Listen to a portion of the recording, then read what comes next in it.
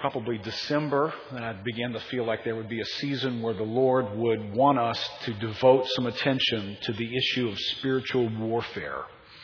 And that, December was not the season where we were feeling the weight of so much by way of hindrances and obstacles and opposition in our lives and in the church and in many of your lives, in families, in individual situations. These last few months have been an unusual season of extraordinary opposition. And in an interesting way, as we're going to look today, there's a place where I think God is moving us into a new place. I think that's going to happen as we move into the building, not just as a matter of being in a building, but as the economy of God for us as a church. I think there's years that are coming for us of reaping harvest in a way that's perhaps different than what we've experienced before. I believe we're on the ventures of church planting is beginning to be more of an agenda for us in the next couple of years. We hope to move out into that direction as well. And so I believe there's some elements here where we are sort of moving in to take possession, if you will, of some things that God has desired to accomplish in our midst.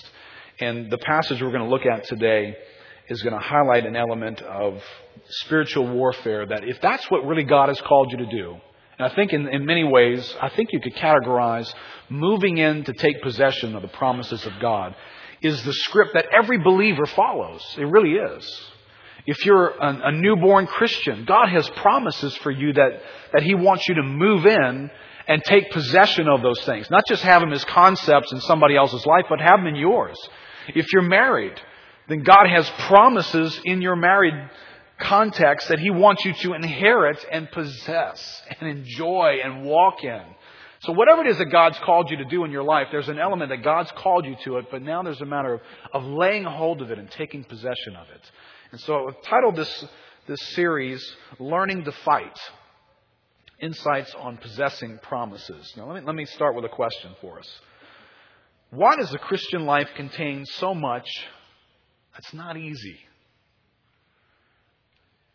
I'd love to stand up here today and say, listen, if you don't know Jesus Christ, if you come to Him, just all your cares will go away. Life will just become a skip in the park. How many of you Christians would say, you talking about Christianity? Because that hasn't been my experience. There's an element of difficulty in the Christian life. Now, let me just say this. There's an element of difficulty in every life. One of them ends happy. The other one ends in judgment. So, there's some elements of the Christian life that, difficult or not difficult, these are the words of life. But there is an honest confession that there are aspects of Christianity that are not easy. Walking this out, honestly, is not always the easiest thing. If you just were to sift through those little categories I just threw at you there in your outline, things like attitudes, joy, peace, hope, thankfulness. Why are those sorts of attitudes, why are they elusive sometimes?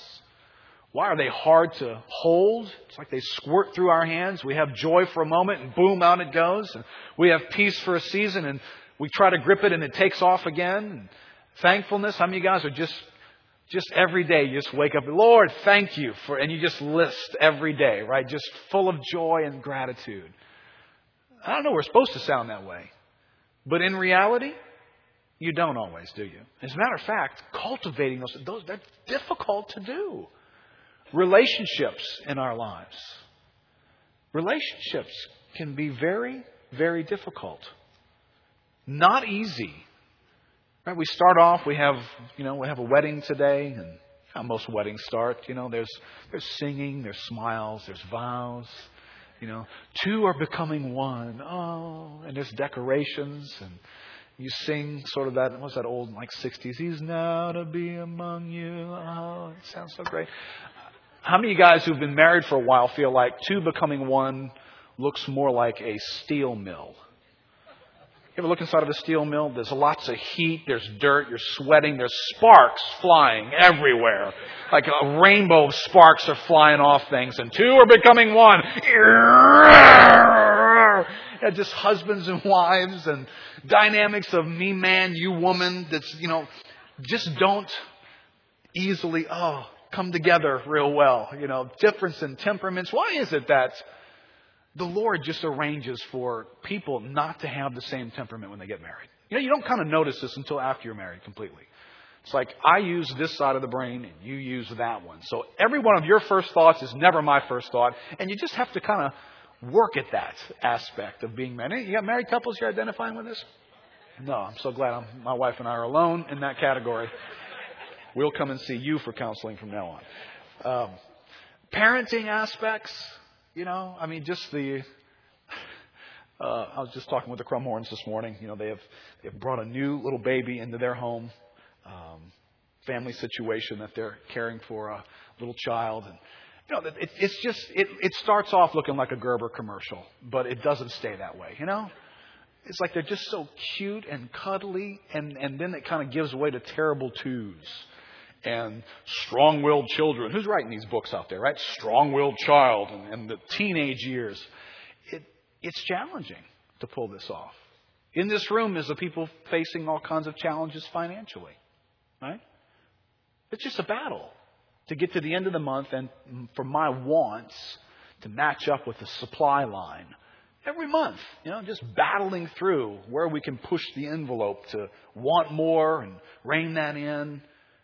It's not easy to walk through just everyday experiences. And then everybody's going to have a whole list of personal issues that they're facing, temperament, personality dynamics, just, issues of insecurity. You want to do things in your life, but there's insecurity, or there's weight issues, or there's laziness issues that tend to pop up, and they're just not easy to overcome. You just can't read a book. How many of y'all have read a book on dieting and never, ever had a problem with your weight again, right? All it took was you just needed the right information, right?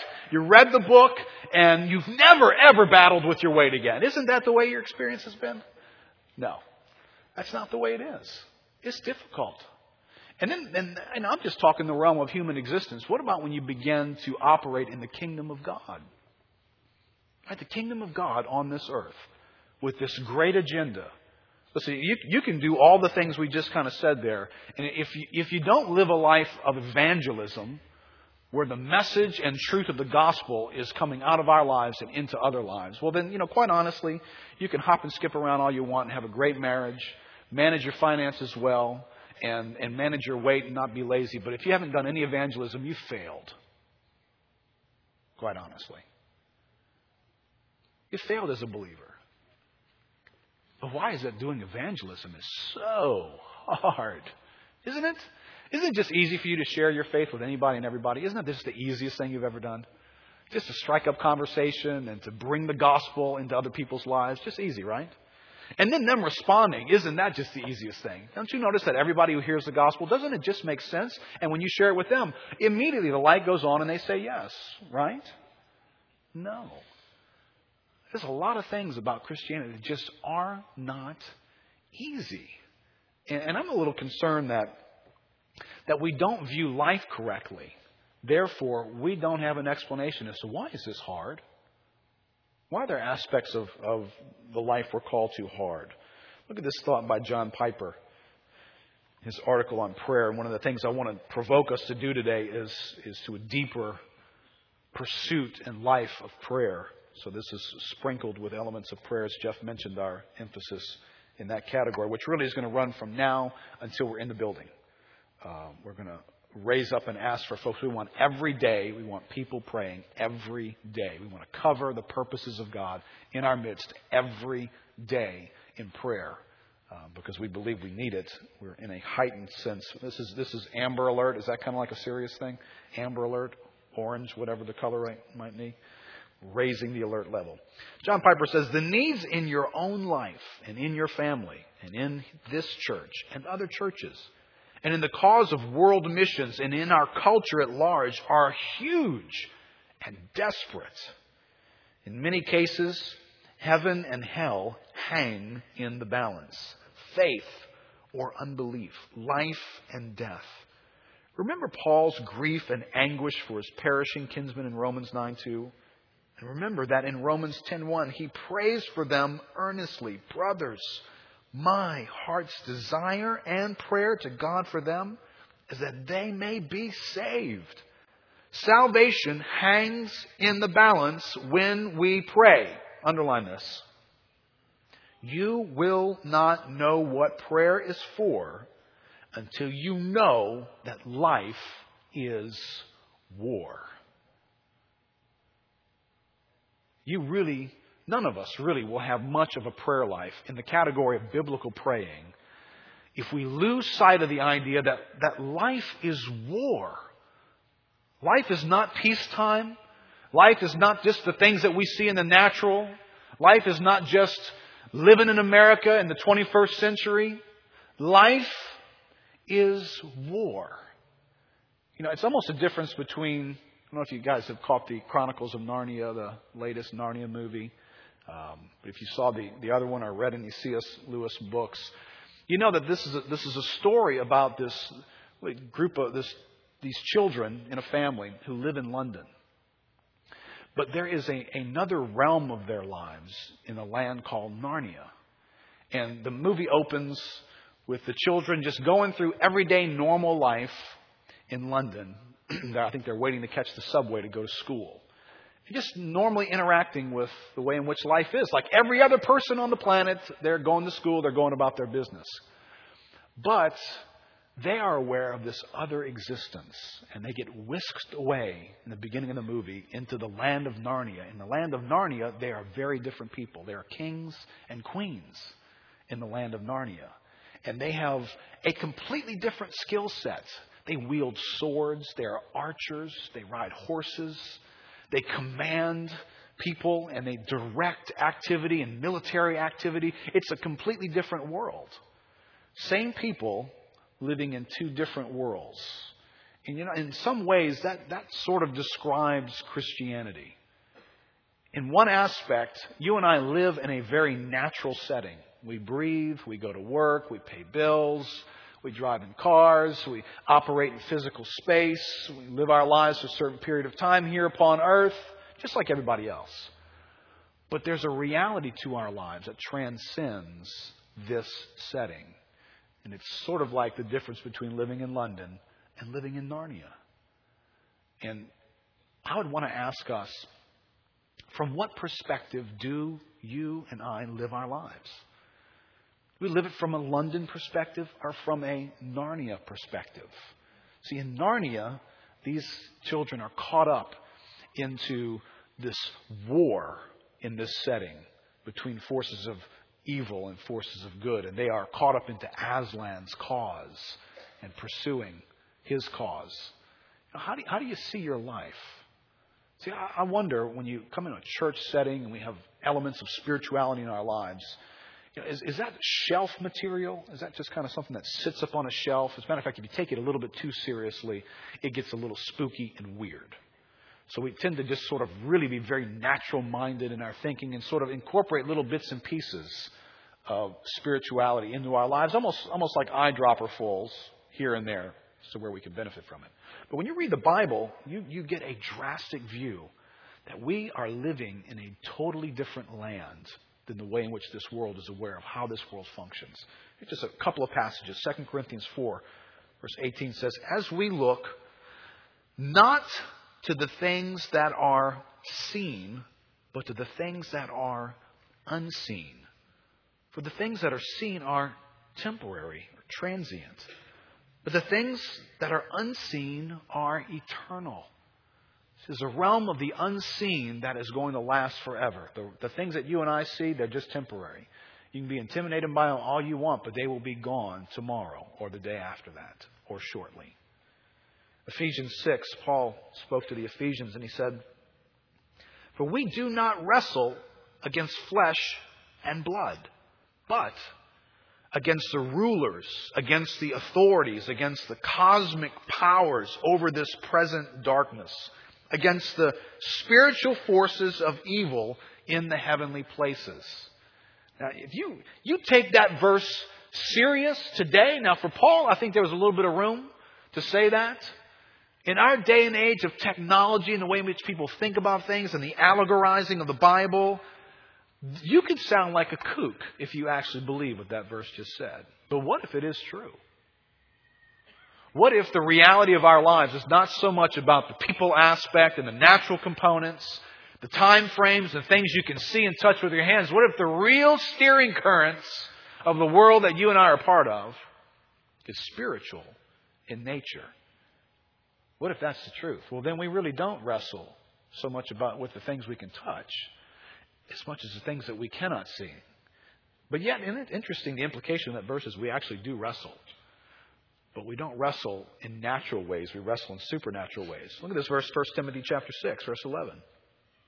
It says, "But as for you, O man of God, flee these things." He's just listed off issues, primarily issues of materialism and money, temporary dynamics of life. Flee those things. Pursue righteousness, godliness, faith, love, steadfastness, gentleness. Fight the good fight of the faith, Timothy. Fight the fight. Take hold of the eternal life to which you were called, and about which you made the good confession in the presence of many witnesses. Interesting two concepts here. Timothy, fight and take hold of something. So this is a posture that may not be in the front of our minds enough.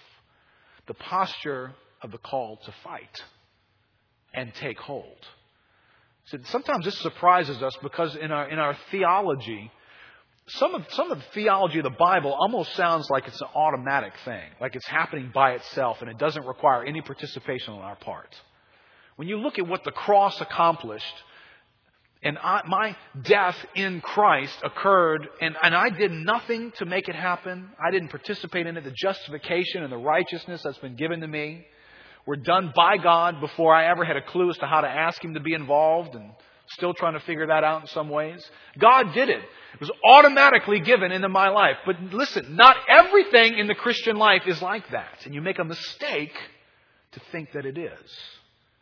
Now here's an interesting thing Paul says to Timothy. He talks about this eternal life which you were called. See, the calling of God has happened. God did that. God has called you into this thing. You are a Christian because God called you to be a Christian. You're not a Christian here today because you figured this thing out.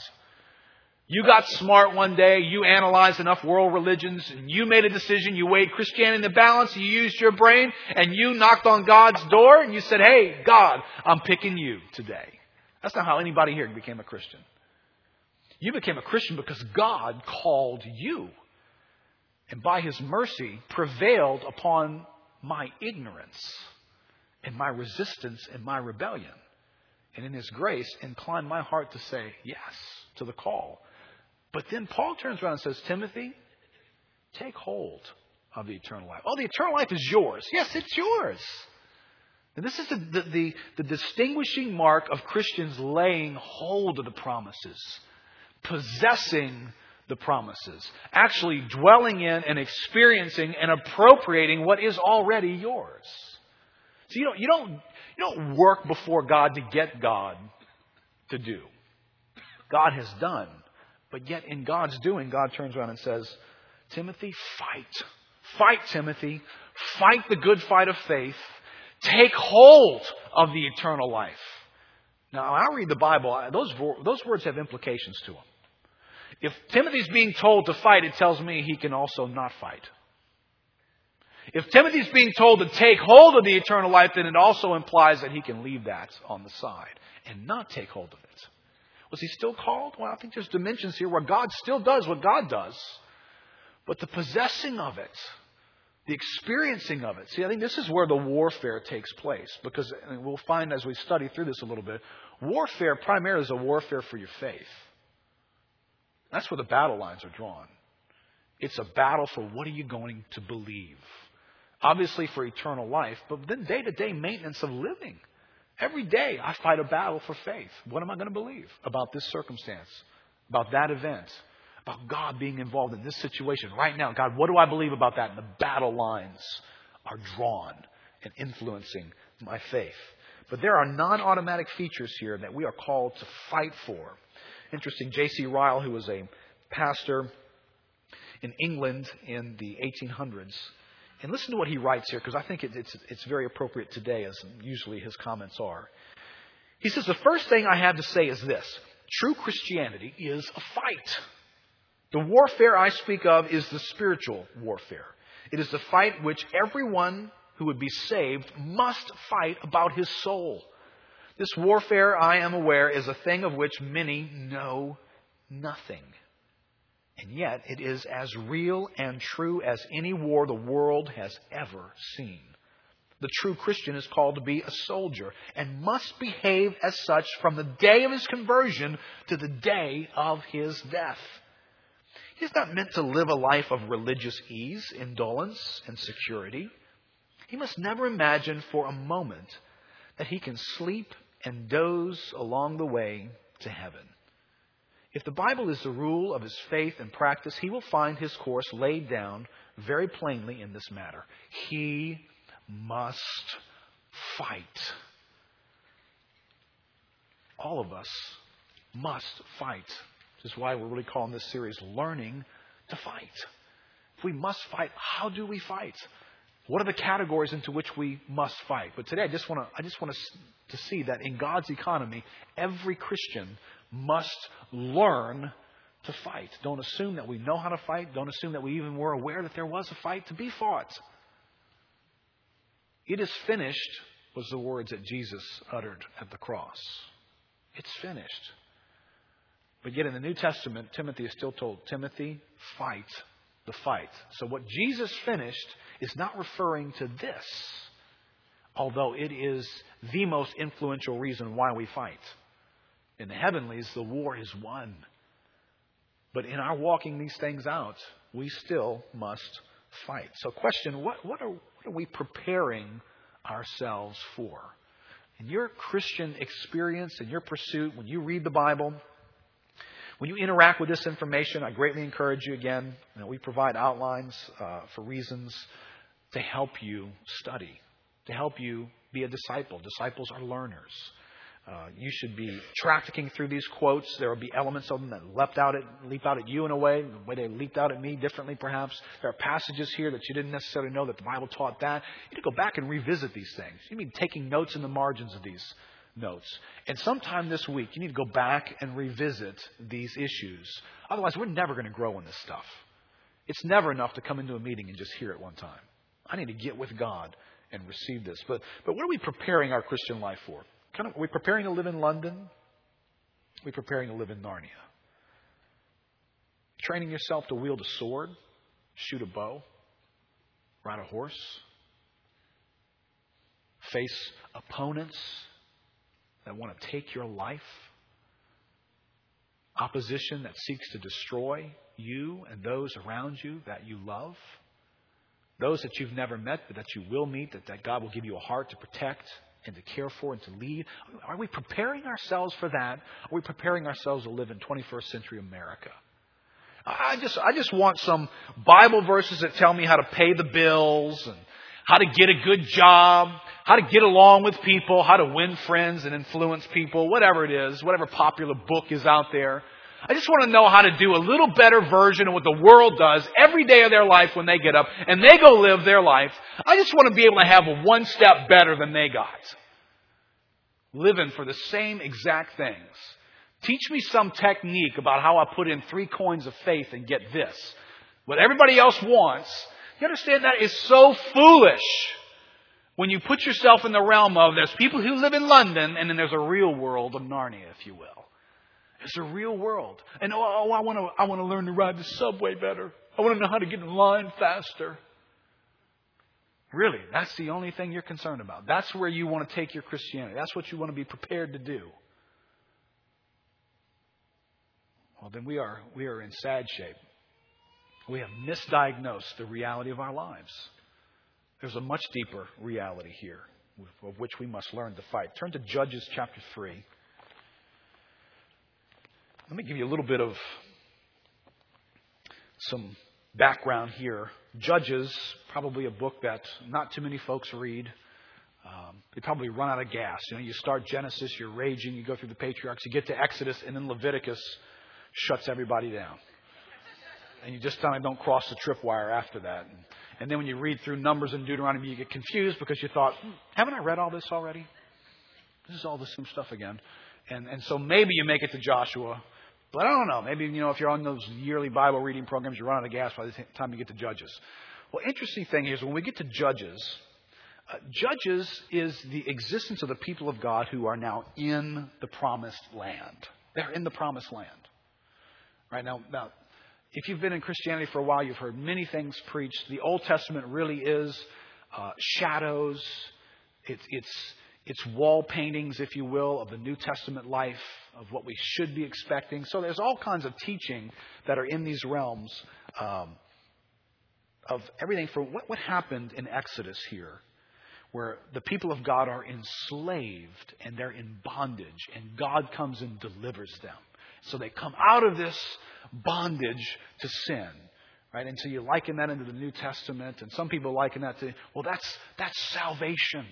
That's the freedom from the tyranny of sin controlling our lives. Egypt is that picture of the realm of darkness controlling humanity. And then salvation comes after that. Well, some folks have likened, then they pass through the wilderness, and then they cross the Jordan and go into the promised land. Well, what do all those things mean? Well, interesting. I'm going to let you follow along Charles Spurgeon's quote here about what he says about that whole picture of entering into Canaan, the promised land. He says, we frequently use Canaan as a type of heaven, and the Jordan through which Israel passed is a symbol of death. Now, not everybody does this, and I wouldn't agree with it, and he doesn't either, but some folks maybe have been exposed to that idea. This is thoroughly poetical and may be made exceedingly instructive, but it is not quite accurate. If the New Testament is to expound the Old, then there is another lesson to be learned from the land which flowed with milk and honey. We that have believed do enter into rest.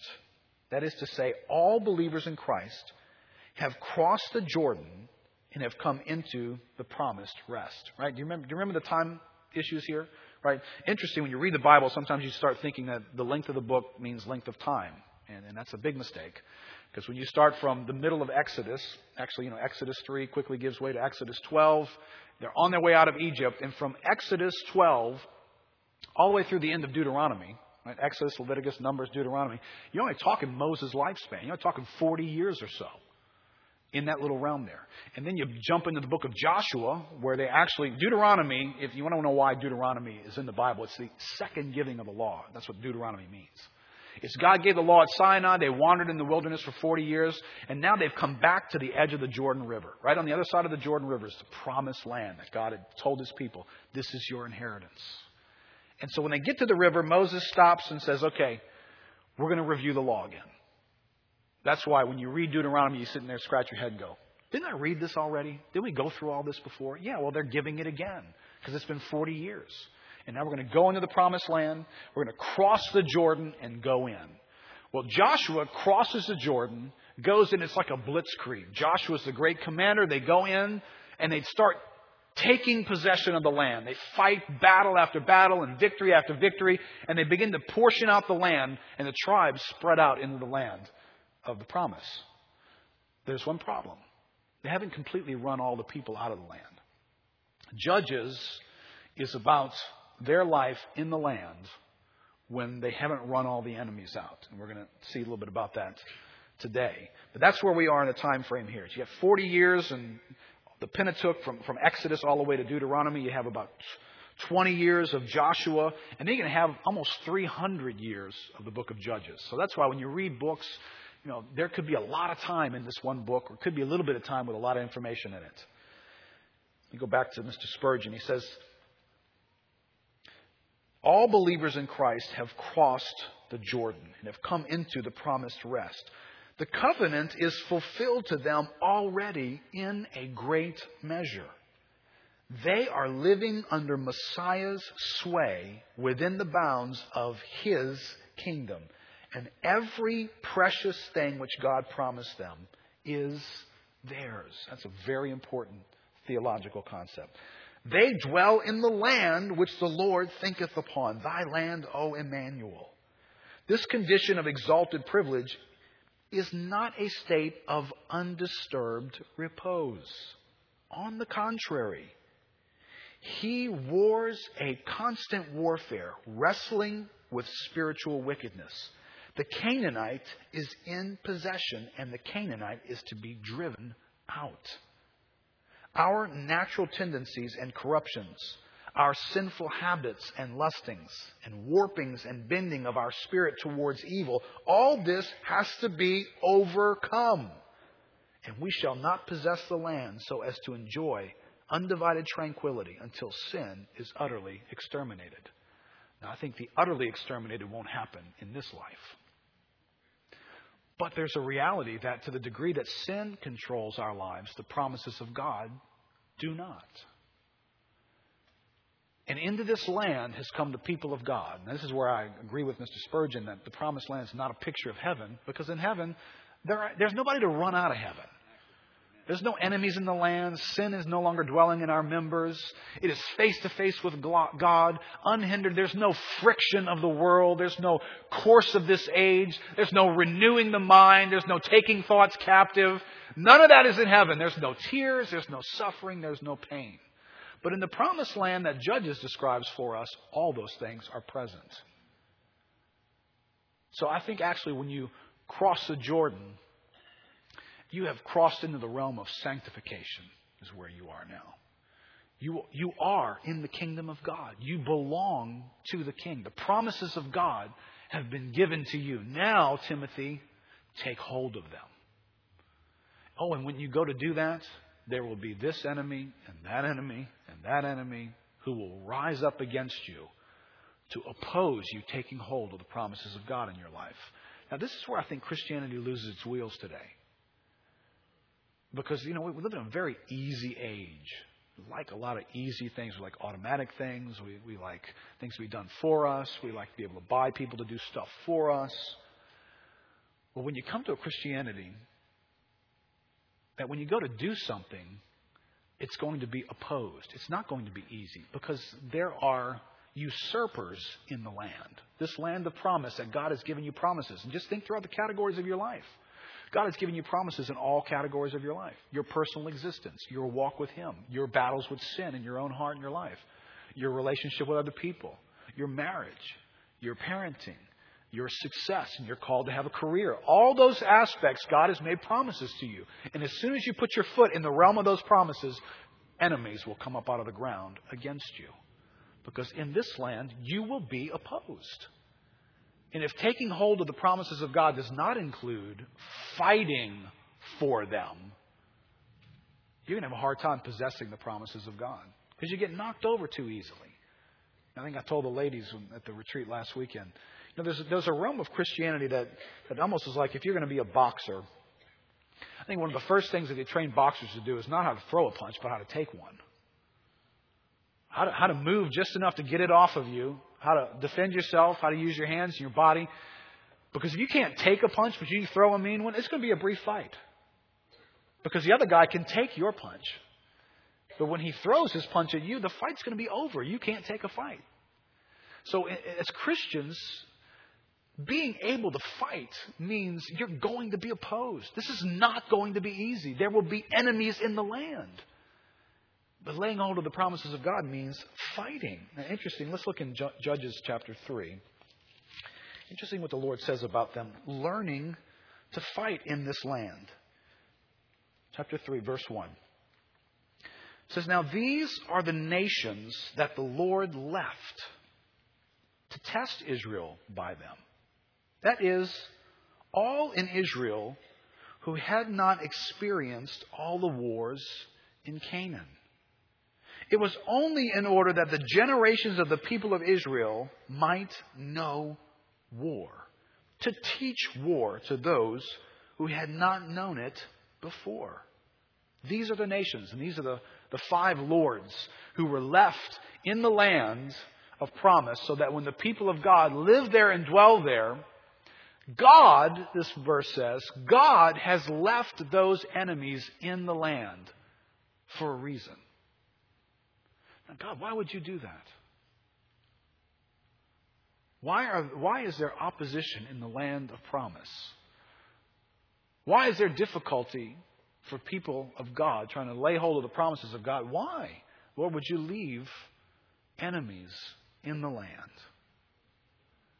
What's interesting that he speaks of the need for them to know war.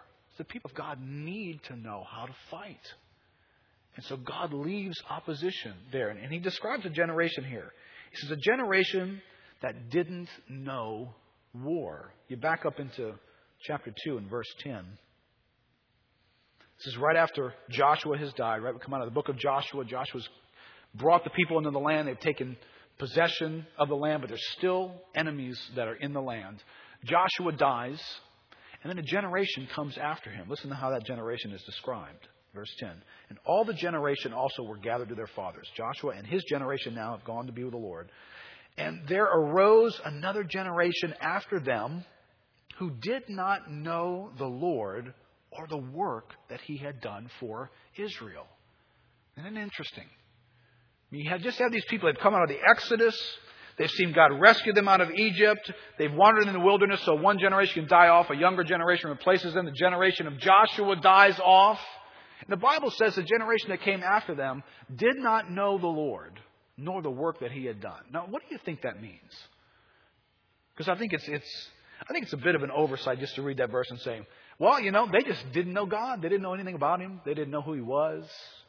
Here they are. They're in this land and they're wondering, how did we get here? Who do we believe in? Who is God? They'd never heard anything about God, right? Is that what you think that verse means? I hardly believe that. These people knew how they got here. They still celebrated things like Passover and activities that acknowledged God. I think what you have here is not a generation that didn't know anything about God, but a generation that had not experienced God for themselves. That's why God said, you know what will help you experience me? War. Having to fight. That will help you to experience me. So this is an act. You can see this. Well, God, is this unkind for God to leave enemies in the land? No, God knew if you guys don't ever get in over your head, you won't look to me.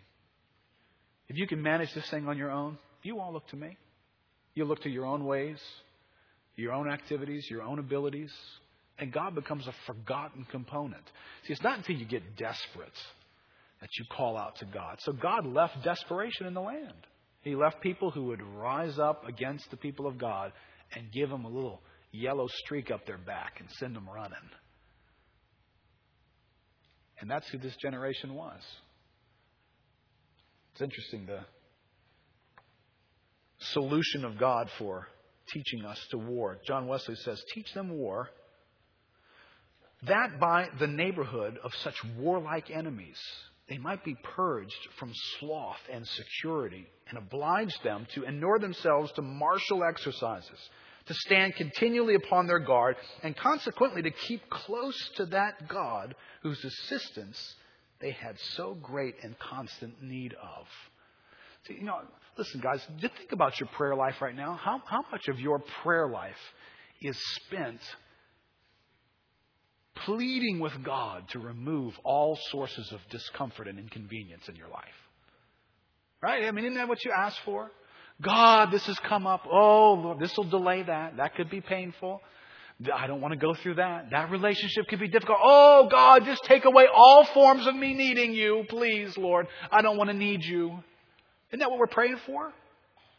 God, make my life so easy that any idiot could pull it off, including me, and I wouldn't really need to wait on your wisdom or your power. I definitely don't want to have to figure out, how do I get plugged into your power, God? Can you just make my life so natural and so easy that I could do it? Even a caveman could do it. I don't know, use a commercial, something. Isn't that what we're praying for most of the time? And we bump into the economy of God. We don't realize what God has done is He's left some of these things in our lives on purpose. Because my faith needs to learn to fight. Not just to barely breathe and exist. But to fight. Because if you don't fight, you'll never lay hold of the promises of God. See, the Bible says weird things like strive to enter into the rest of God. What do you mean? Rest and strive all in the same sentence? When I think of resting, I'm thinking of a hammock, cool breeze. Ocean waves in the background. I'm resting. Who's striving? Sipping something on the beach. No, in the economy of God, they're striving to enter into the rest. The promises of God. This is why so much of the church doesn't dwell in the goodness of God, in the promises of God, in the power of God. Because we're desperately praying for all the things that God uses in our lives to go away. That's where we've turned our prayer attention to. Matthew Henry says, Israel was a figure of the church, militant, that must fight its way to a triumphant state. The soldiers of Christ must endure hardness. Corruption is therefore left remaining in the hearts even of good Christians, that they may learn war, may keep on the whole armor of God, and stand continually upon their guard. Do you remember when Paul prayed kind of the way we pray? Lord, take this thorn away 3 times. You know, it wasn't enough that he got some kind of a don't pray that way, Paul. And he prayed again, second time, don't pray that way, Paul. Third time, finally, he gets a revelation. It is this very condition that weakens me, that creates a conduit for the power of God to be made known in my life. And when Paul gets that revelation and God says, my grace is sufficient for you, Paul, stop asking for the difficulty to go away. Embrace my grace in that place with all of its difficulties so that my power can be made known in your life. When Paul gets that revelation, to his credit, he stops praying that way and says, I will all the more greatly rejoice in my weaknesses, that the power of God may be known in my life. So I think we're in need to some degree of understanding battles and war so that we can actually pray correctly in our lives. Now, I want you to see something interesting here, because there's an element here of God has left the enemies in the land, but they are also there because of human irresponsibility as well. This is a wonderful theological concept. It's going to create quite a tension, but the good thing is they're both here, and they're both neighbors, and they're within the first 3 chapters of Judges. Because one would ask, if you just read chapter 3, how did the enemies get in the land of the people of God's lives? In chapter 3, you'd say, well, God. God did that. He just said why he did it too. But here's the interesting thing, and here's the realm in which we dwell in. They did get there by God, but they also got there by human irresponsibility. Sin opened the door for these enemies to be in the land with the people of God. And you must let both of those exist together at the same time. You'll torture yourself by choosing really either one or the other. Because they are both true exactly at the same time, right? Then back up into Judges chapter 1. Let's just catch a quick highlight reel here of what happened in Judges here as this generation after Joshua is going to possess the land now that Joshua has parceled out to all the tribes. Judges 1, verse 1. After the death of Joshua, the people of Israel inquired of the Lord. That's good. Who shall go up first for us against the Canaanites to fight against them? The Lord said, Judah shall go up. Behold, I have given the land into his hand. Go ahead, Judah. The battle is won. Go take possession. Now they're going to have to go fight, but God is going to go fight with them. Ultimately, the victory belongs to God. Judah does a great job there for a while, but if you skip down to verse 19, watch what happens here. And the Lord was with Judah, and he took possession of the hill country, but he could not drive out the inhabitants of the plain, because they had chariots of iron. Now, when I read that, I'm thinking, natural-minded, right? I'm not living in Narnia at this moment. Well, they have the advantage. They have iron chariots. But then immediately my mind says, what? But the Lord just told Judah, I will give them into your hands. Did God have a hard time with iron chariots? Now, God can handle a lot, but just don't bring iron chariots against him. I mean, that doesn't seem to fit either. So we learned something about the opposition that's there through them. When you read a little bit further, verse 21, the people of Benjamin, they did not drive out the Jebusites who lived in Jerusalem. So the Jebusites have lived with the people of Benjamin in Jerusalem to this day. Yet God told them, drive them out, and they did not. Verse 27. Manasseh did not drive out the inhabitants of Bethshean and its villages, or Tanakh and its villages, or the inhabitants of Dor and its villages, or the inhabitants of Ibleam and its villages, or the inhabitants of Megiddo and its villages. For the Canaanites persisted indwelling in that land. I want you to take some notes here. I'm just hitting a few examples. And we're going to come back and learn something from these guys in just a moment. Chapter 1, verse 30. Zebulun did not drive out the inhabitants of Kitron or the inhabitants of Nahalal. So the Canaanites lived among them, but became subject to forced labor. Now what you find is all the tribes, for some reason, failed to drive out the inhabitants of the land. Now, that was the instruction of God. Drive them out, destroy them completely. No matter how you feel about that, the Bible actually says that the dwelling in the promised land was both the promises of God being realized in the people of God's life, and it was also the judgment of God being visited upon the people of the land. So again, you have this picture of God. Don't choose to fall in love with one image of God at the expense of another. You have the righteous judgment of God right alongside the mercy of God. You have people who don't deserve to be dwelling in the land, the people of God. They don't deserve it either. But they're going to receive the mercy of God and get to dwell in land without judgment. But the people who were there, who were wicked and sinful, God brings judgment upon them and prescribes complete destruction for the people who dwell there. So they were instructed to go in and dispossess these people, get rid of everybody who lives there, run them off, drive them out, and destroy. But they don't do that. And so when we get to chapter 3 and find out that there's enemies in the land, we find out God has sovereignly arranged for that. However, chapter 1 teaches us that they didn't do their job. God called them to do something and they failed. Listen, God's sovereignty is always managing the aspects of sinful activity of man. Don't ever think that you can sin your way out of the sovereignty of God. Like, oh, well, man sins so bad, even God can't do anything with that. Listen, this whole Bible is God sovereignly ruling over sin. Sin is everywhere in here. It's constantly motivating the people of God to do the wrong thing, filling us with unbelief, challenging God, being rebellious and idolatrous, and God still is accomplishing His purpose. So you have this wonderful picture here of failure on man's part and sovereignty on God's part that brings us. But I want to traffic in a couple of these thoughts for a moment. Reasons that are given here for remaining opposition. We could kind of say it for us, why we do not expel the enemies in our lives. Why didn't these guys expel these enemies? They had reasons. Each of the tribes had some reasons as to why they didn't. First one it came across was the chariots of iron. Judah encountered a people who had chariots of iron. Now, in that day and age, and I think for us to translate this into our own setting, we're not afraid today of chariots of iron. These were extraordinary and intimidating circumstances. See, a chariot of iron in that day would have been a piece of weaponry that was uncommon. The Israelites didn't have it. You were foot soldiers. You just lined up and you walked into battle.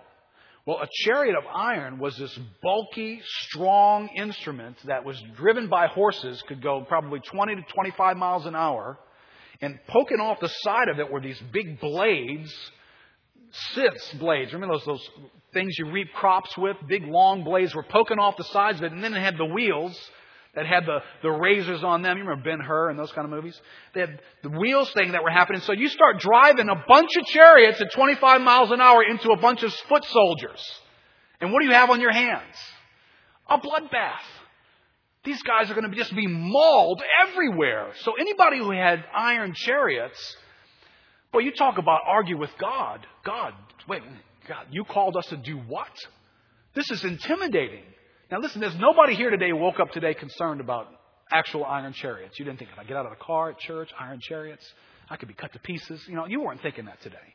But you're scared to death of something, aren't you? I mean, you got some kind of an iron chariot in your life that you're just afraid of.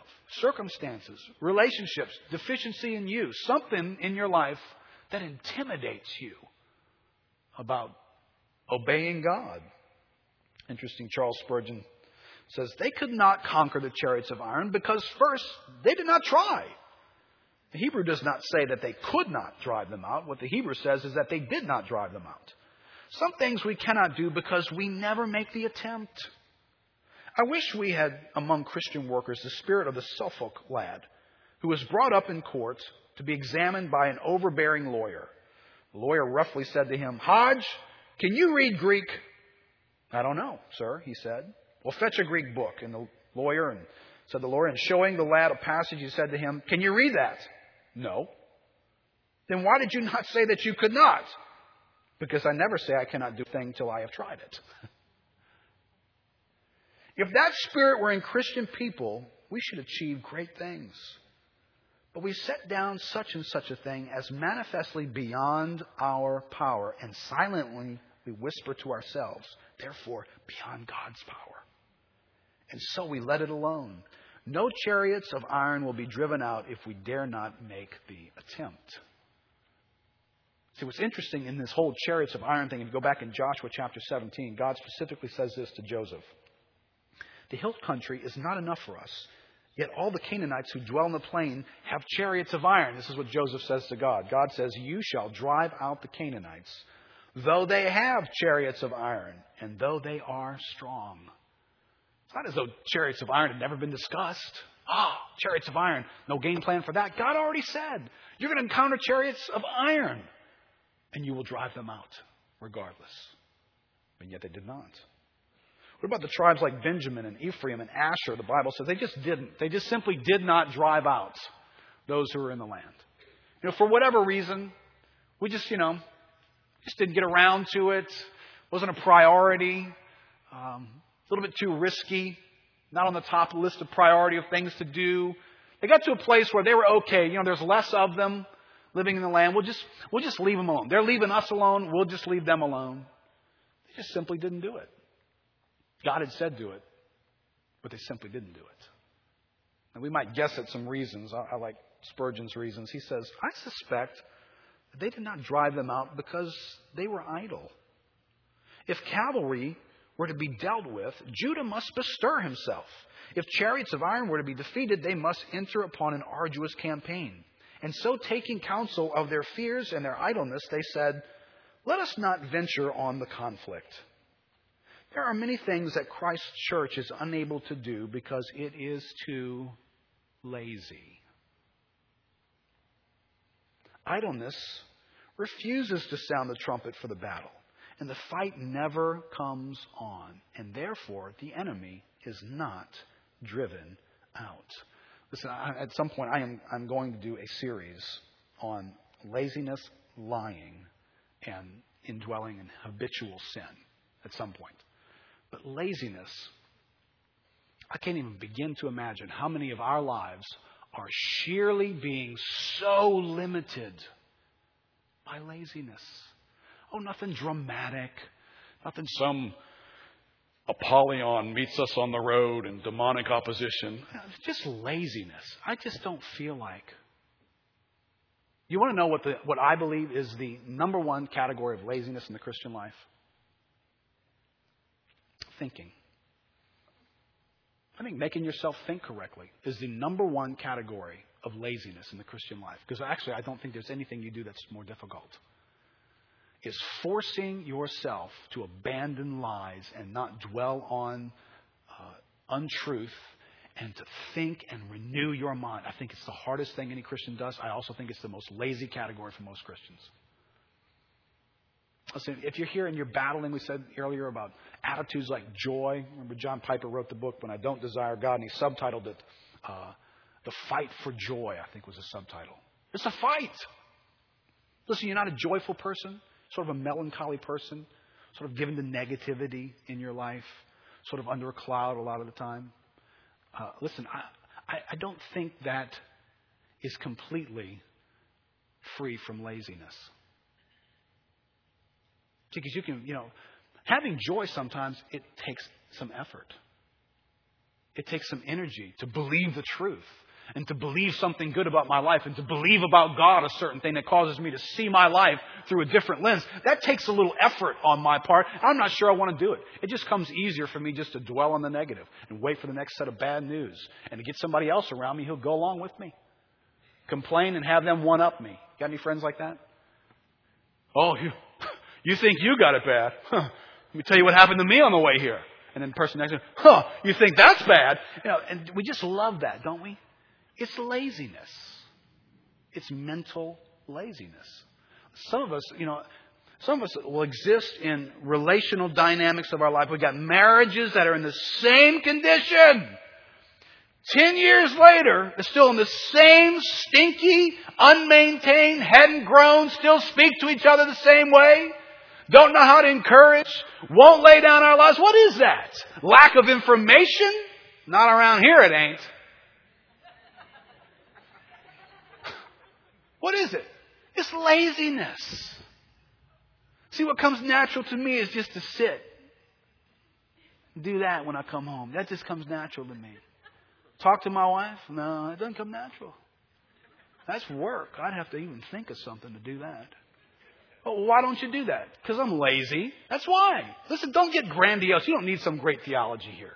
Some things just need to get fixed by facing the fact, I don't feel like doing it. You know, wives, you got your categories where you're just lazy. Right? You don't want to deal with your husband, deal with your family, deal with your home a certain way. You just don't like that part of managing the home, do you? Just don't like it, so I just don't do it. There's no deep theology here. It's just laziness. Why are there certain enemies in the land of our lives? Because we're just too lazy to run them out. Why has that attitude stayed in my life all these years? Because I'm too stinking lazy to pick up the weapons of God and chop that thing to pieces and say, get out. Get out of the land. Get out of the land. Well, listen, whatever land that thing's occupying, there are promises of God that is keeping you from walking in it. There are promises. Listen, I think of married life. There are promises in the realm of marriage that so many of us as Christians never get a chance to explore and appreciate. Because we won't run the enemies out of our lives that are keeping us from it. Fight! Learn to fight! So this is part of Christianity. I didn't know I had to fight. I just thought it just was all automatic. It's not automatic. There are promises for you. It's amazing how we believe these lies about our personality and our temperament before we believe the Bible. All right, so you got some enemy in the land. You're some hothead, impatient jerk. Okay, congratulations. Get in line with a lot of us. So those are the enemies that dwell in the land. Over here they're Girgashites and Hittites. And they got little names and stuff over here too. Okay, but yours is impatient, arrogant jerk. That's your enemy in the land. So take the weapons of God and cut the thing down and run it out of the land. Oh, but I didn't. Well, why didn't you? Well, I was lazy. How about this one? Manasseh didn't run their enemies out of the land because the enemies persisted in staying. What a novel thought. How about that, huh? This to me is a great picture of Christianity facing indwelling sin. Right? You go to confront the sins that are in your life that have kind of been there, they're kind of hanging around your life for way too long. You go to confront them and they just say, I'm not going. You speak some word, bind you, and you yell at it, and you say all kinds of things, and you read something, and it gets a hold of your mind, and next day it's still sitting in the chair there. Hey, bring me a beer while you're up, It's like, what are you doing here? Well, I decided I'm staying. What do you mean you decided you're staying? I told you to go. Yeah, I just didn't feel like. I'm staying. I'm staying, all right? Back down, man, I'm staying. And next thing you know, we back down. These guys left enemies in the land because the enemies refused to leave. I don't know how your sin is, but my sin's not like I get up in the morning, there's like a whole set of them volunteering at the door. Yeah, we'd like to leave today. Could you get up? Hey, man, could you get up, maybe do a devotion? We'd like to get out of here. We'd like to be done with you. I don't have any sins in my life volunteering to leave. They're more like children when you try to get them out of a place. You get to the door and then you get to the car and you realize I've lost half of them again. They've all gone back in and they're back in there again. Persistent little suckers. What about this last one? This last one catches us. This last one, these guys didn't run them out of the land because they had other ideas about how to make use of them. Manasseh and Zebulun in particular. Instead of running them out, they decided, let's make them forced labor. We beat these guys down where there's just a handful of them. We can control these guys. And if we let them stay instead of annihilating them and running them all off, we could get them to do some work for us. We get these guys to be slaves for us. This is a good idea. This works. Well, the only problem with it is it's not what God told you to do. See, God in His wisdom told you how to do it. And you thought, well, I've got a good idea, though. How many of us have good ideas that we just dismiss obedience because we got a good idea? Well, this was not a good idea. It was a fatal idea. Because God knew these people are idolaters. And if you let the idolatry stay in your midst, you will be an idolater next. Guarantee it. So this is a mistake all of us should learn from these guys. You cannot put idolatry on a leash and think that you can control it. When you find idolatry in your life, you have to kill it. That's what God does with idolatry. He kills it. You can't relocate it. Idolatry, well, this thing used to control my life, and now I've just kind of moved it over here. It's still in my life, but it's moved over here. It's not a feature. Right? It's just over here now. Well, when you read Judges, here, you want to find out how idolatry behaves on a leash? Look in chapter 2, verse 11. It says, the people of Israel did what was evil. This is after they've left these enemies in the land. They did what was evil in the sight of the Lord and served the Baals. And they abandoned the Lord. Never thought you'd do that. They abandoned the Lord, the God of their fathers, who had brought them out of the land of Egypt. They went after other gods from among the gods of the people who were around them and bowed down to them. And they provoked the Lord to anger. They abandoned the Lord and served the Baals and the Asheroth. See, this is what happens when you try and keep idols on a leash. They never stay where you thought they would stay. Over the course of time, they come back, they bring friends, set up shop, they're back in business, they multiply. You thought it would stay small, but now, oops, all of a sudden there's a lot of them now. You hadn't paid attention to it. And they're overrunning the land and their ideas are beginning to control you. In verse 14, so the anger of the Lord was kindled against Israel, and He gave them over to plunderers who plundered them. And He sold them into the hand of their surrounding enemies, so that they could no longer withstand their enemies. Whenever they marched out, listen to this. This may help you discern what's going on in your life. Whenever they marched out, the hand of the Lord was against them for harm, as the Lord had warned and as the Lord had sworn to them. And they were in terrible distress. Sometimes we have a hard time interpreting terrible distress. Right? Terrible distress because of the enemies, because what they're doing in my life, because they've come in. Well, it's an interesting place to find yourself when God, and I think I said it this way in your outline, when God is for you by being against you. It's not that God's not for His people here, but He is for them by being against them. And they find themselves setting out to do this and setting out to do that, and the hand of God is constantly against them, against them, against them. Why? Because they have abandoned God and they have gone after idols. And when your heart is after idols, God will find Himself against you. So sometimes distress can come in your life, because this says, and they were in terrible distress.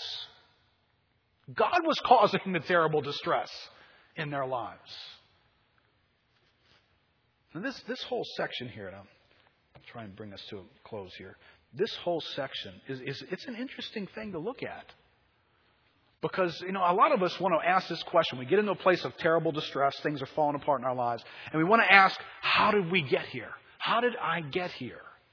And there's this element of self-condemnation that we don't want to answer the question by saying, I got here because of this choice, followed by this one, followed by that waywardness, followed by my hardness and my association with these things. That's how I got here. We don't like to answer the question that way. And quite honestly, that's not always the answer to the question. But sometimes it is. Sometimes that is how I am where I am. But at the very same time, I am also there by the sovereign hand of God. Those enemies are in that land because they had reasons to not run them out. But when we get to chapter 3, we find out those enemies are in that land so that that group of people can learn war and can learn to trust God and can get in over their heads and put their faith toward God, God knew that's the condition in which my people will do that. So it is that God sovereignly has you where you are, and yes, you probably had something to do with getting yourself there. Don't try and make it one or the other. You ever find yourself doing that? Listen, I hear a lot of folks coming for counseling. They're trying to figure this thing out. See, because if I'm here because God has me here, then I got faith for being here. But if I'm here because I screwed up 4 times in a row, well, I don't have any faith for being here. Well, can you understand that you are here by both of those? Now, what's important in this moment is not that they sit down and say, oh, why are the enemies here? Why are the enemies here? Oh, they are here. And it's terrible. They're here because we did things wrong. Oh, I'm so condemned. Oh, don't say that around me because I feel so condemned when you say that. That's not the place to go with this. The place to go is for you simply to appreciate there are enemies in the land. Get up and fight. Period. Stop trying to figure out something beyond that. Are there enemies in the land? Yes. Did they get there by your input? Probably. At least some of them. Did they get there because God sovereignly has put them there? Yes, absolutely. What are you supposed to do with that? Timothy, fight. Take hold of the promises of God. Fight. That's what you're supposed to do. So don't get paralyzed. Well, I'm not fighting because I'm too busy trying to figure out how did they get here again? Well, that's a big mistake. Because you may never really figure out, well, is it 100% me? Or, sovereignty is in here somewhere. So what's the percentage here? Was I really, really irresponsible and therefore they're here and I'm living in the land of regret now? I don't know if you ever get to figure that out. The Bible doesn't go there very well. The Bible simply does explain, well, these guys should have done this and they didn't, but yet God has left the enemies in the land. And the two of those things come together and now fight. Which is what we must learn to do. Let me close with this thought. Eric, you can come up. This generation, if you will, and I think for us, the generation of the church that we live in, I don't know if this generation knows war. Right? We are a people who have lived incredibly easy lives in many, many categories. We have technological advances.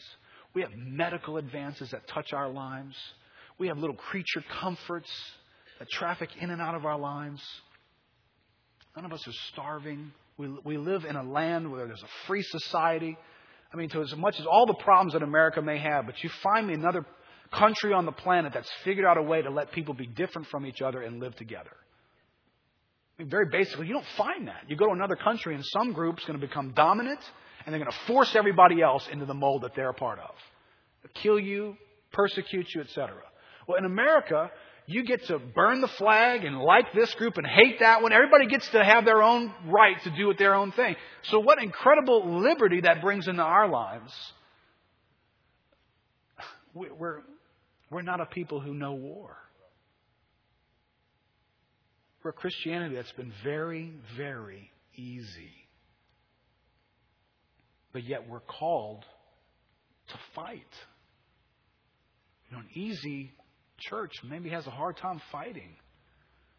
I cannot believe the timing of the Lord for us is to learn. God's about to bring us into some things in the next few years that we're going to have to lay hold of them. We're going to have to fight for those things to occur in this city and in people's lives. And I think the Lord's trying to say, how much fight do you have in you, church? You got fight in you?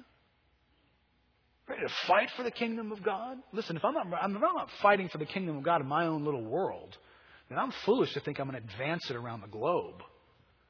I can't fight and overcome my own sin. That makes too much noise in me. Listen, I need to fight in here so I can fight in here and I can fight out there.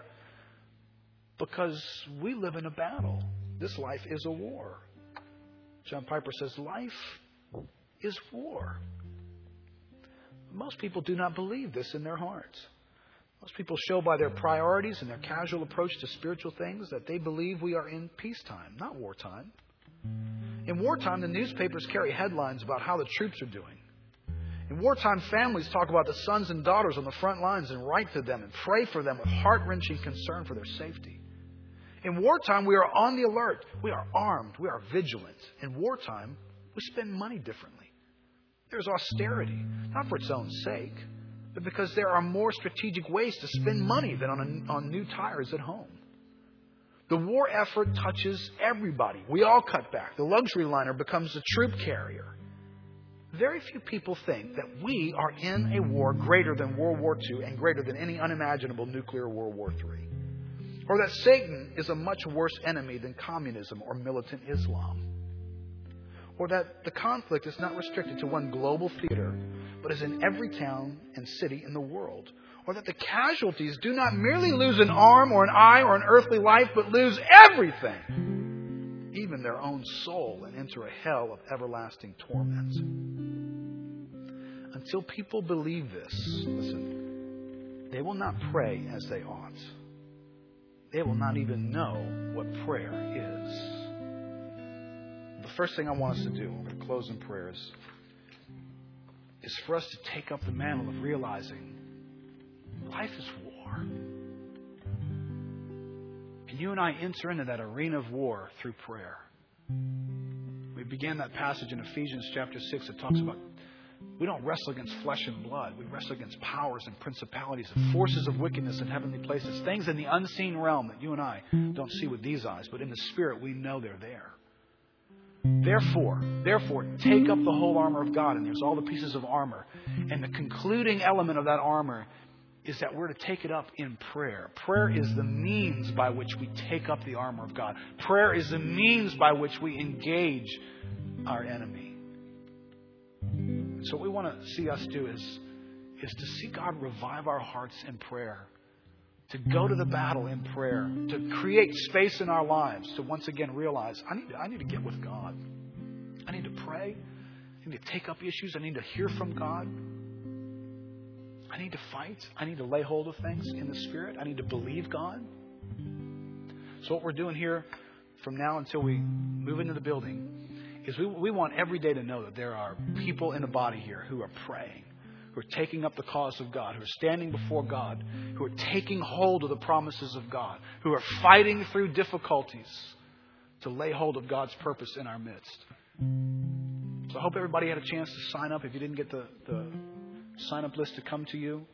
And, obviously we're not looking for you to just pray one time. You want to, every Monday morning or every Wednesday night, you sign up every one of those spaces, or maybe there's multiple places that you have a burden from God to be praying. We don't want to have a day missing where there aren't people praying and fasting and calling on God. Because there is a purpose. Listen, it's almost as though we're standing on this Jordan River to cross over into a land. Let's not be surprised. Let's not be caught off guard. And when we get into the land, there will be enemies there. There will be opposition. Seeing people come into the kingdom, I don't think we'll ever see a more difficult thing than that. And seeing a reviving work of God where God saves many, many in this city and throughout this metro area, that's going to be challenged. There will be much, much opposition to that. Fight to lay hold of it, church. Fight to lay hold of it. Let's get some fight in us. And let's stand up together.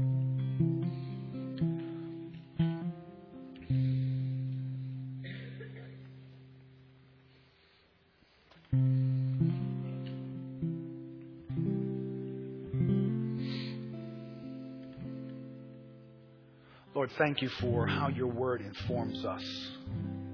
Lord, we need to take this, sit down, visit with you, find connection points, receive conviction, open our thoughts to kingdom truths and not just natural earthly views. I thank you for some here, Lord, just the reminder in the midst of things not being easy. Lord, thank you for an explanation for that. Lord, thank you. Thank you that as I venture into parenting or a relationship or something you've called me to do, God, thank you for reminding me today.